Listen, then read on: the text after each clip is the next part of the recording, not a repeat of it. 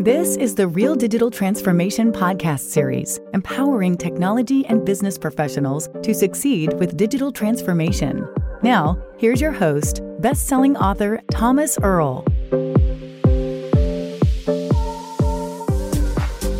This is Thomas Earl, and welcome to another episode of the Real Digital Transformation podcast series. Today I have with me Howard Tiersky, author of the Wall Street Journal best-selling book, Winning Digital Customers, The Antidote to Irrelevance. This book was named by Forbes as one of the top 10 most important business books of 2021. Howard is also the founder of From, the digital transformation agency, and the Innovation Loft. This podcast is being published in two parts, as my interview with Howard will cover a wide range of topics, including customer journey mapping, design thinking, digital transformation challenges, and strategies. Let's begin with part one as we welcome Howard to the show. Hi, Howard. Oh, thanks for having me, Thomas. Happy to be here. So your book has been extremely well received, very impactful in the industry, and continues to be highly relevant today. The centerpiece of your book is a 5-step formula to digital transformation focused on how to earn love from digital customers. Please tell us more about that formula, that process, how it came to be, and how it continues to be so highly relevant today. Sure. Well, gosh, I've had the fortune and opportunity to work for over 25 years with scores of Fortune 1000 companies. And I've been really largely doing the very same thing for all that time, which is trying to help figure out how those companies can maximize the benefits from digital. Of course, the degree of opportunity has grown substantially since we began. Digital started out 25 years ago as just sort of a little alternate, curious marketing method to put your content online, and has every year become more and more important in almost every industry, to the point now where I probably don't have to tell you, businesses today that aren't very substantially digitally enabled are probably not long for running a successful business if they're not already out of business. And so in the course of doing all those projects and working with so many companies, I've had the opportunity to be part of some incredibly successful transformations at companies like General Motors and General Electric and Merrill Lynch and many others. And I've also been part of some things that didn't really work out all that well. Projects that seemed very promising and hit all kinds of problems or speed bumps, things that got canceled, things that turned out to be wasted investments. So from all that, seeing, things that have worked and things that have not worked, it's enabled me and the team, because I have a team of people that I've worked with for decades now, to sort of evolve over time an approach to helping large companies through these kinds of digital transformations that is very predictable, repeatable, and effective. And while I would never say there's only one right way to do anything, I know from my experience that there are a lot of wrong ways to approach digital transformation and a lot of potholes that you can hit along the way. And so what I try to do in this book is lay out a process that I know works. It's a path. It's the one that my team and I use, and the one that we've seen work over and over. And so my hope is that others can use this as a kind of a blueprint to say, this is a way to successfully deal with the very challenging problem of how do you take a company that may be a giant company, maybe a great brand, but isn't where it needs to be in terms of delivering that digital experience to customers, which today is so critical to remaining relevant. So that was kind of the genesis of this, to document and provide as sort of a public service, if you will, as well as a way to promote our own consultancy and brand and agency, what those sort of findings have been from all the projects we've done over so many years. Thank you, Howard. So that has led to you formalizing a 5-step formula for enhancing the amount of what you've referred to as love a company can receive from its customer base. Please elaborate on that. Sure. Yeah. So before we start talking about how you transform, it's good to ask why. I've already been sort of saying how critical it is, but what is the goal of transformation? transformation, after all, just means change. And while today digital transformation is such a buzzword that it might seem obvious, every company needs digital transformation.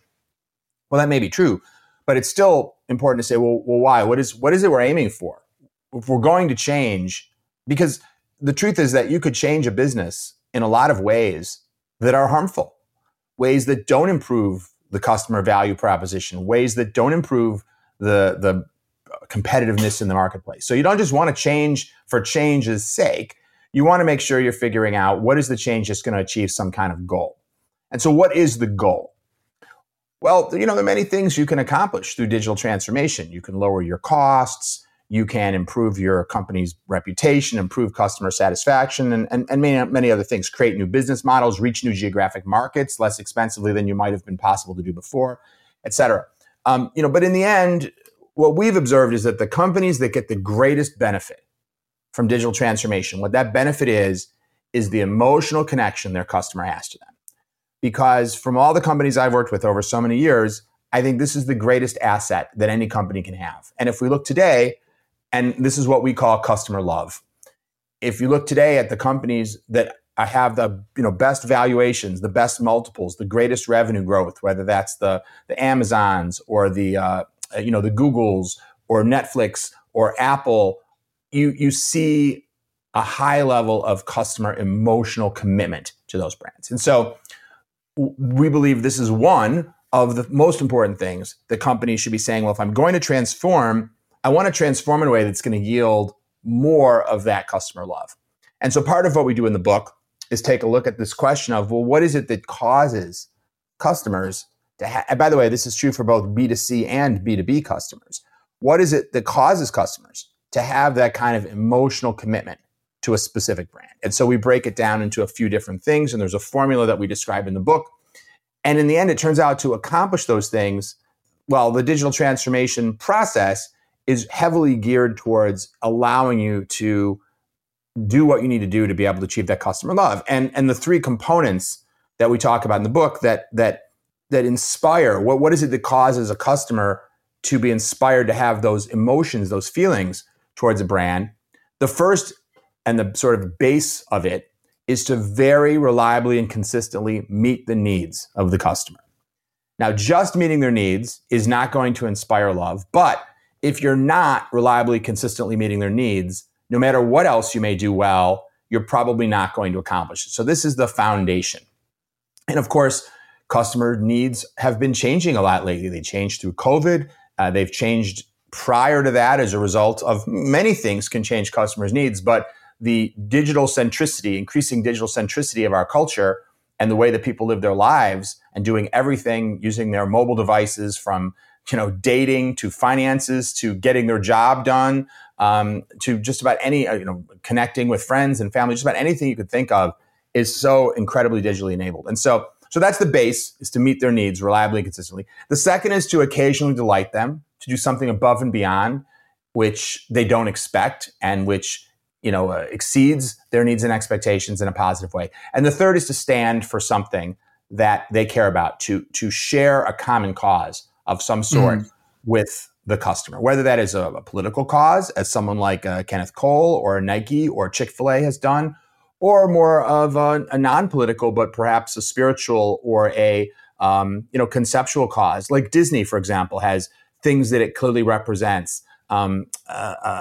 Apple clearly is not mainly a political message, but one about empowering people's creativity.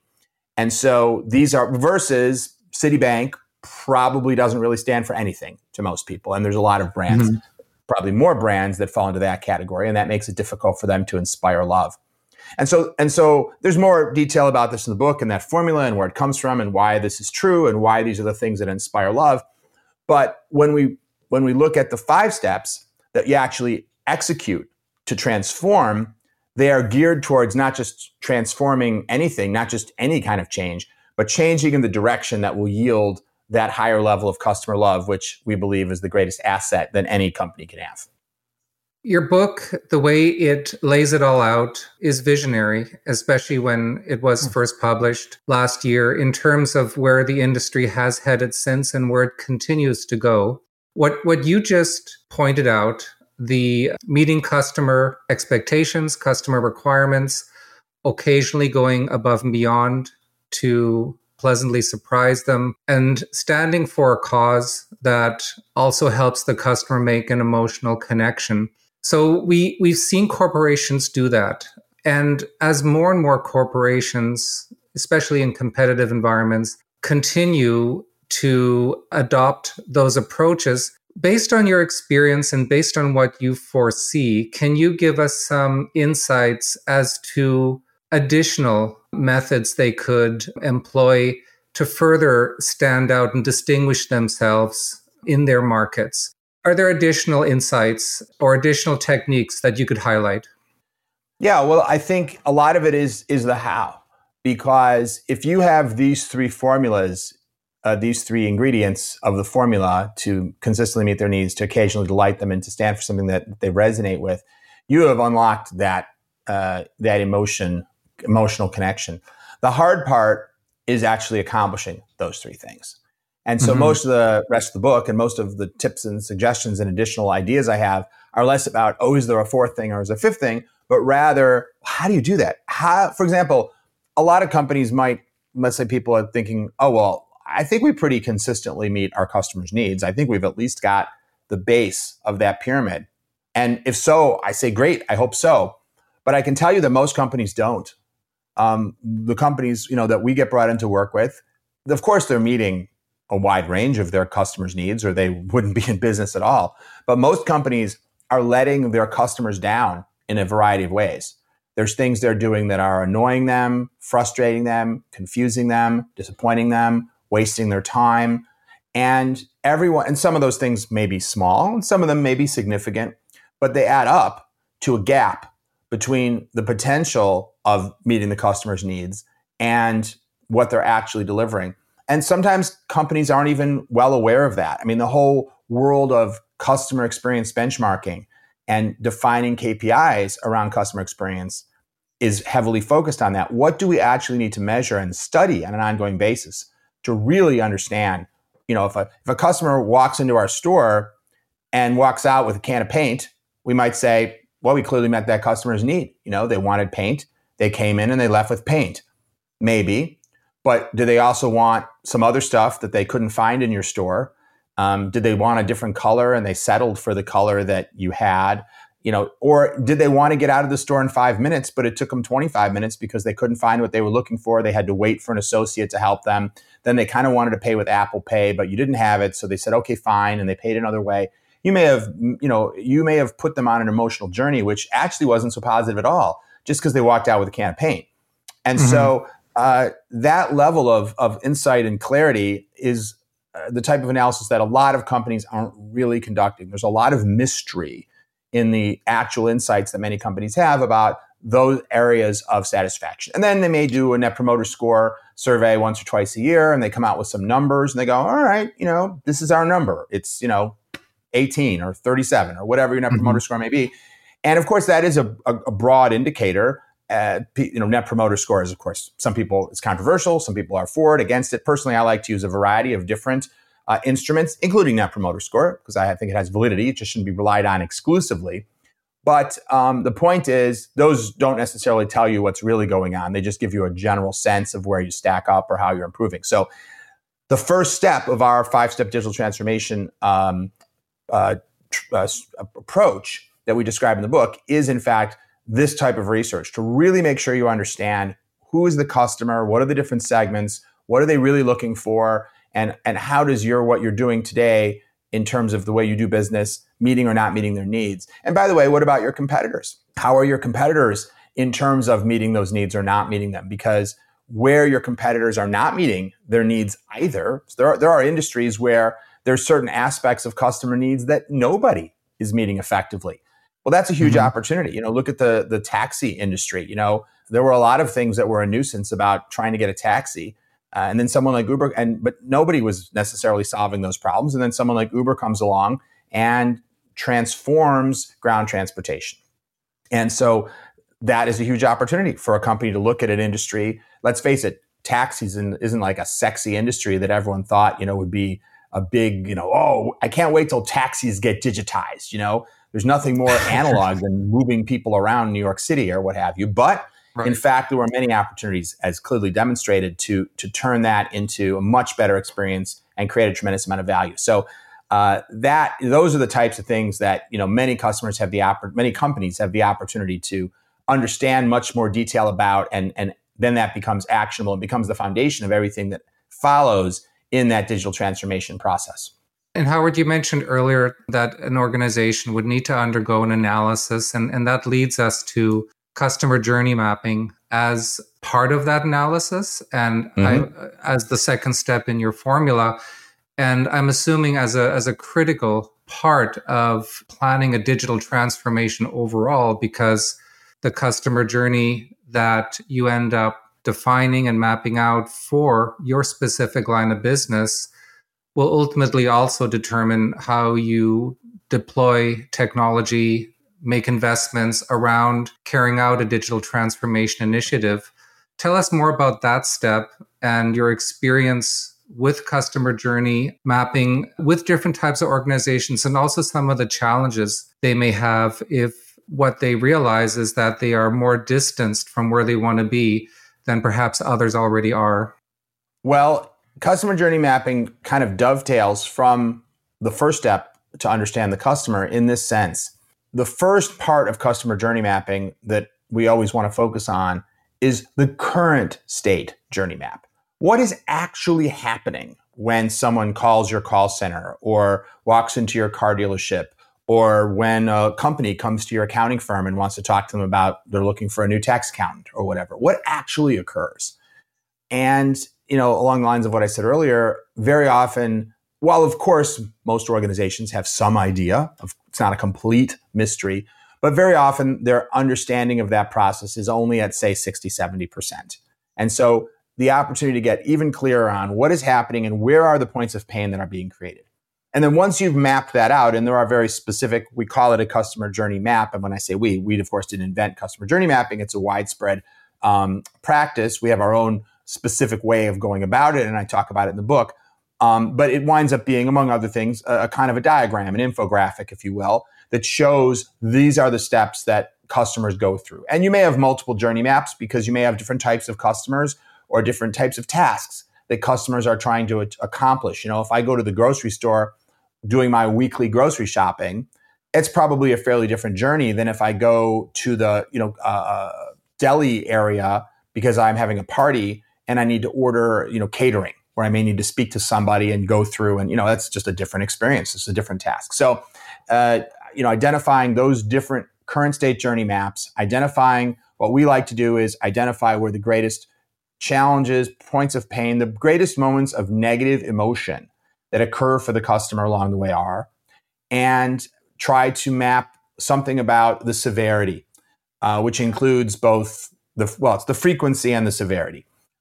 Some problems that can occur don't occur very often. They only occur if you're trying to check out using PayPal, or they only occur if a particular item is out of stock, or they only occur if it's raining outside and you slip on the walk, or whatever it may be. So what's the frequency? And then how bad is it? Is it something that if this thing occurs, it's catastrophic, or is it just a minor nuisance? And that allows us to start to rank these different points of pain in the journey, because of course that's going to start to indicate what are the things we should probably do something about.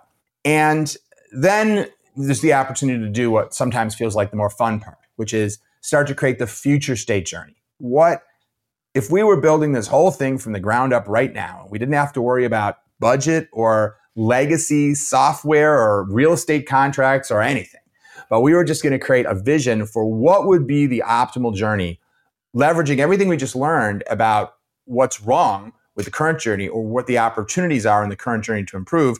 What might that look like? How would we make things much easier for the customer? How would we make it a more personalized experience? And how would we create more value for the customer? Then now you're creating another set of maps, which is, the before and after, like a weight loss commercial, right? And once you complete that, now you have, and of course there's many aspects to doing that work, but just to give a high level, once you complete that, you then have a vision for where your company potentially needs to go. To the point that you made in your question, that can sometimes be a very intimidating thing, because sometimes you look at the vision and you say, well, yeah, this is what I would build if I was starting from scratch.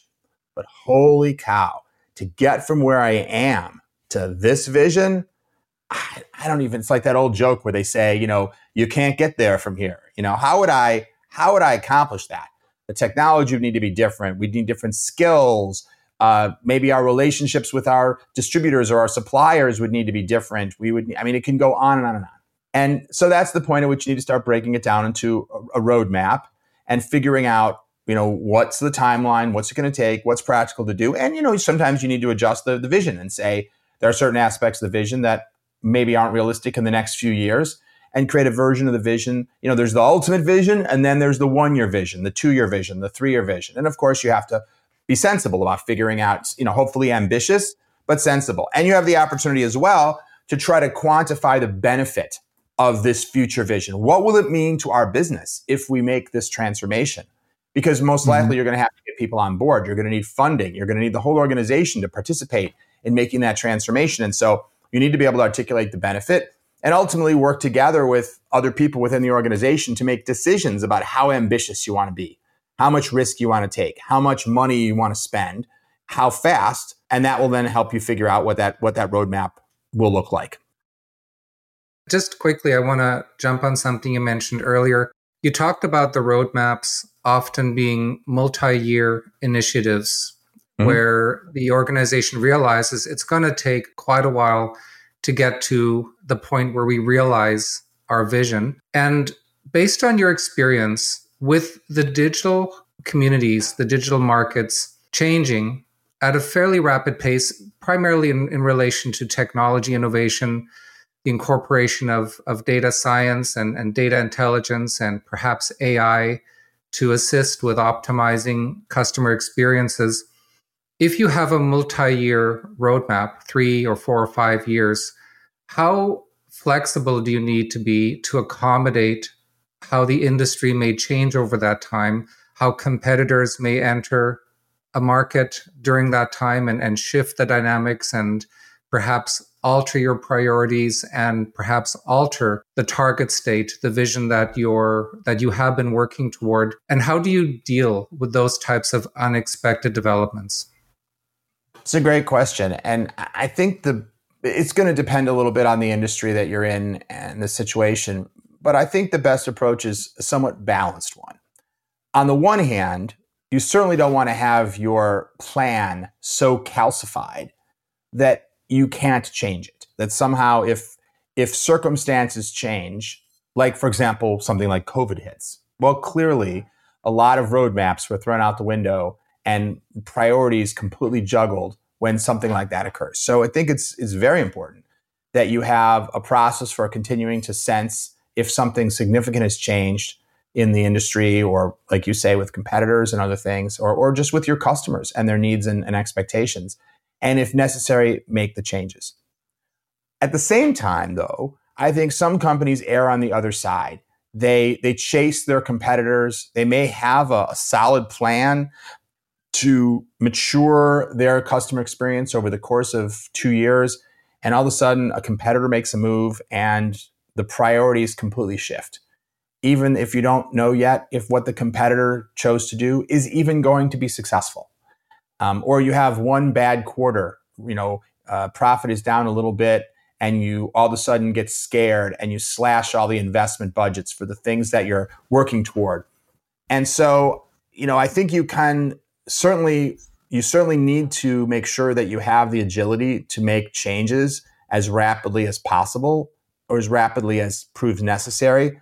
But then I think you want to have kind of a firm hand on the rudder and not let yourself be blown around by everything that happens, or we just heard there's going to be another interest rate, change. Is that the kind of thing that should change everyone's digital plans? Well, probably not. But, there are a lot of businesses that are right now saying to themselves, man, if interest rates go up another 0.75 of a point, how are we going to respond to that? Because it affects the finances of their business and affects possibly consumer spending and things like that. And I'm not saying it's not appropriate to be looking at those things and considering what should change. But when you're talking about long-term transformation, you have to be determined too. And you have to make sure that, if you are headed in a certain direction and you hit a storm, you should try to move through that storm, and unless it's so bad, you have to take shelter. But that would be my, that would be the balance that I think companies need to find. We've seen scenarios before where those companies that dedicate themselves to carrying out successful digital transformations, the ones that realize the true benefits of doing so and are more proactive and aggressive at doing so, and perhaps even have better funding than others to do so from their stakeholders. If you have a vision, it's a 3-year roadmap, you're comfortable with what you're working toward, and one of your competitors steps in and realizes a comparable vision, a comparable target state within a year out of the blue, there's a tendency to panic or scramble and perhaps jeopardize or undermine the digital transformation plan that you have. But at the same time, if you don't reprioritize, then you risk losing some market share. Situations like that, this being more of the digital markets being more prone to unforeseen disruption. I'm just curious if you've encountered that and what you would advise a company to do if they find themselves in that situation. In most cases, you just need to keep going. If you have rooted your transformation vision in customer research, and by the way, transformation isn't a binary thing. Hopefully, if you're working on the transformation, you're starting to see some things in the marketplace. You're starting to improve some things. You're starting to release new capabilities. And the most important thing you can be doing is to test that with customers and to see, are we getting the response from customers that we anticipate? Because if you start down a vision, and hopefully you're validating that vision up front, but you're rooting it in customer research. And it actually relates a little bit to the third step in the book, which is to build the future. Because we talk at great length in the book about design thinking and the principles of actually creating new digital products and experiences and how you do that in the most effective way. Because you can have a vision of an overall journey. It's kind of a high level vision, But when you get into the details of, okay, we're going to create this app that lets people check their orders and understand the status of the thing that they requested. That sounds great, but that can succeed or fail in the details. The user interface, the speed and performance of the application, the accuracy of the data, all that kind of stuff is critical. That the devil's in the details, so to speak. And so one of the aspects of design thinking, of course, is to test things with users, to continuously be building minimum viable products and evaluating those and getting user feedback in structured ways. And in the book, I talk a lot about how to get user feedback to make sure it's accurate. Because if you ask the right questions, if you ask questions in a certain way, you can influence the answers you get. And sometimes we want to hear that everything's great. But that's actually not helpful to us if we just figure out how to get our customers to always tell us things are great. It's really more valuable to get customers to tell us what's wrong, because that's something that's going to be actionable. Because ultimately, customers will tell us when things are great with their pocketbooks. But we want to see it first through research exercises. So we're getting that leading indicator and we can see if we're heading in the right track. So, in answer to your question, if you're going down a certain vision for transformation and you're discovering that, customers are not responding to this the way that we had anticipated, well, then you need to make a big change and you need to be prepared to do that. And that could be because your vision was wrong initially, or it could be because it was right, but, the customer's needs have changed. And again, if you started something in November of 2019, and you started piloting it with customers in April of 2020, you may have discovered that, now that we're in the pandemic, your customers' needs have radically changed and the thing you thought was going to meet their needs won't. But I think if what you're instead seeing is, oh no, some new, Amazon's launching a new product in our space, this competitor has just brought something out, a lot of that can turn out to be noise, Google announces, what was their product called? Google Plus, the Facebook killer, didn't work, I remember I was working with NBC years and years ago when Hulu was launched, and Hulu was a joint effort, I guess you could call it, between Fox and NBC to create at that time what was supposed to be the YouTube killer. Now, Hulu was launched and was wildly successful, but it didn't kill YouTube. It had nothing to do with YouTube, really. It was a different type of product.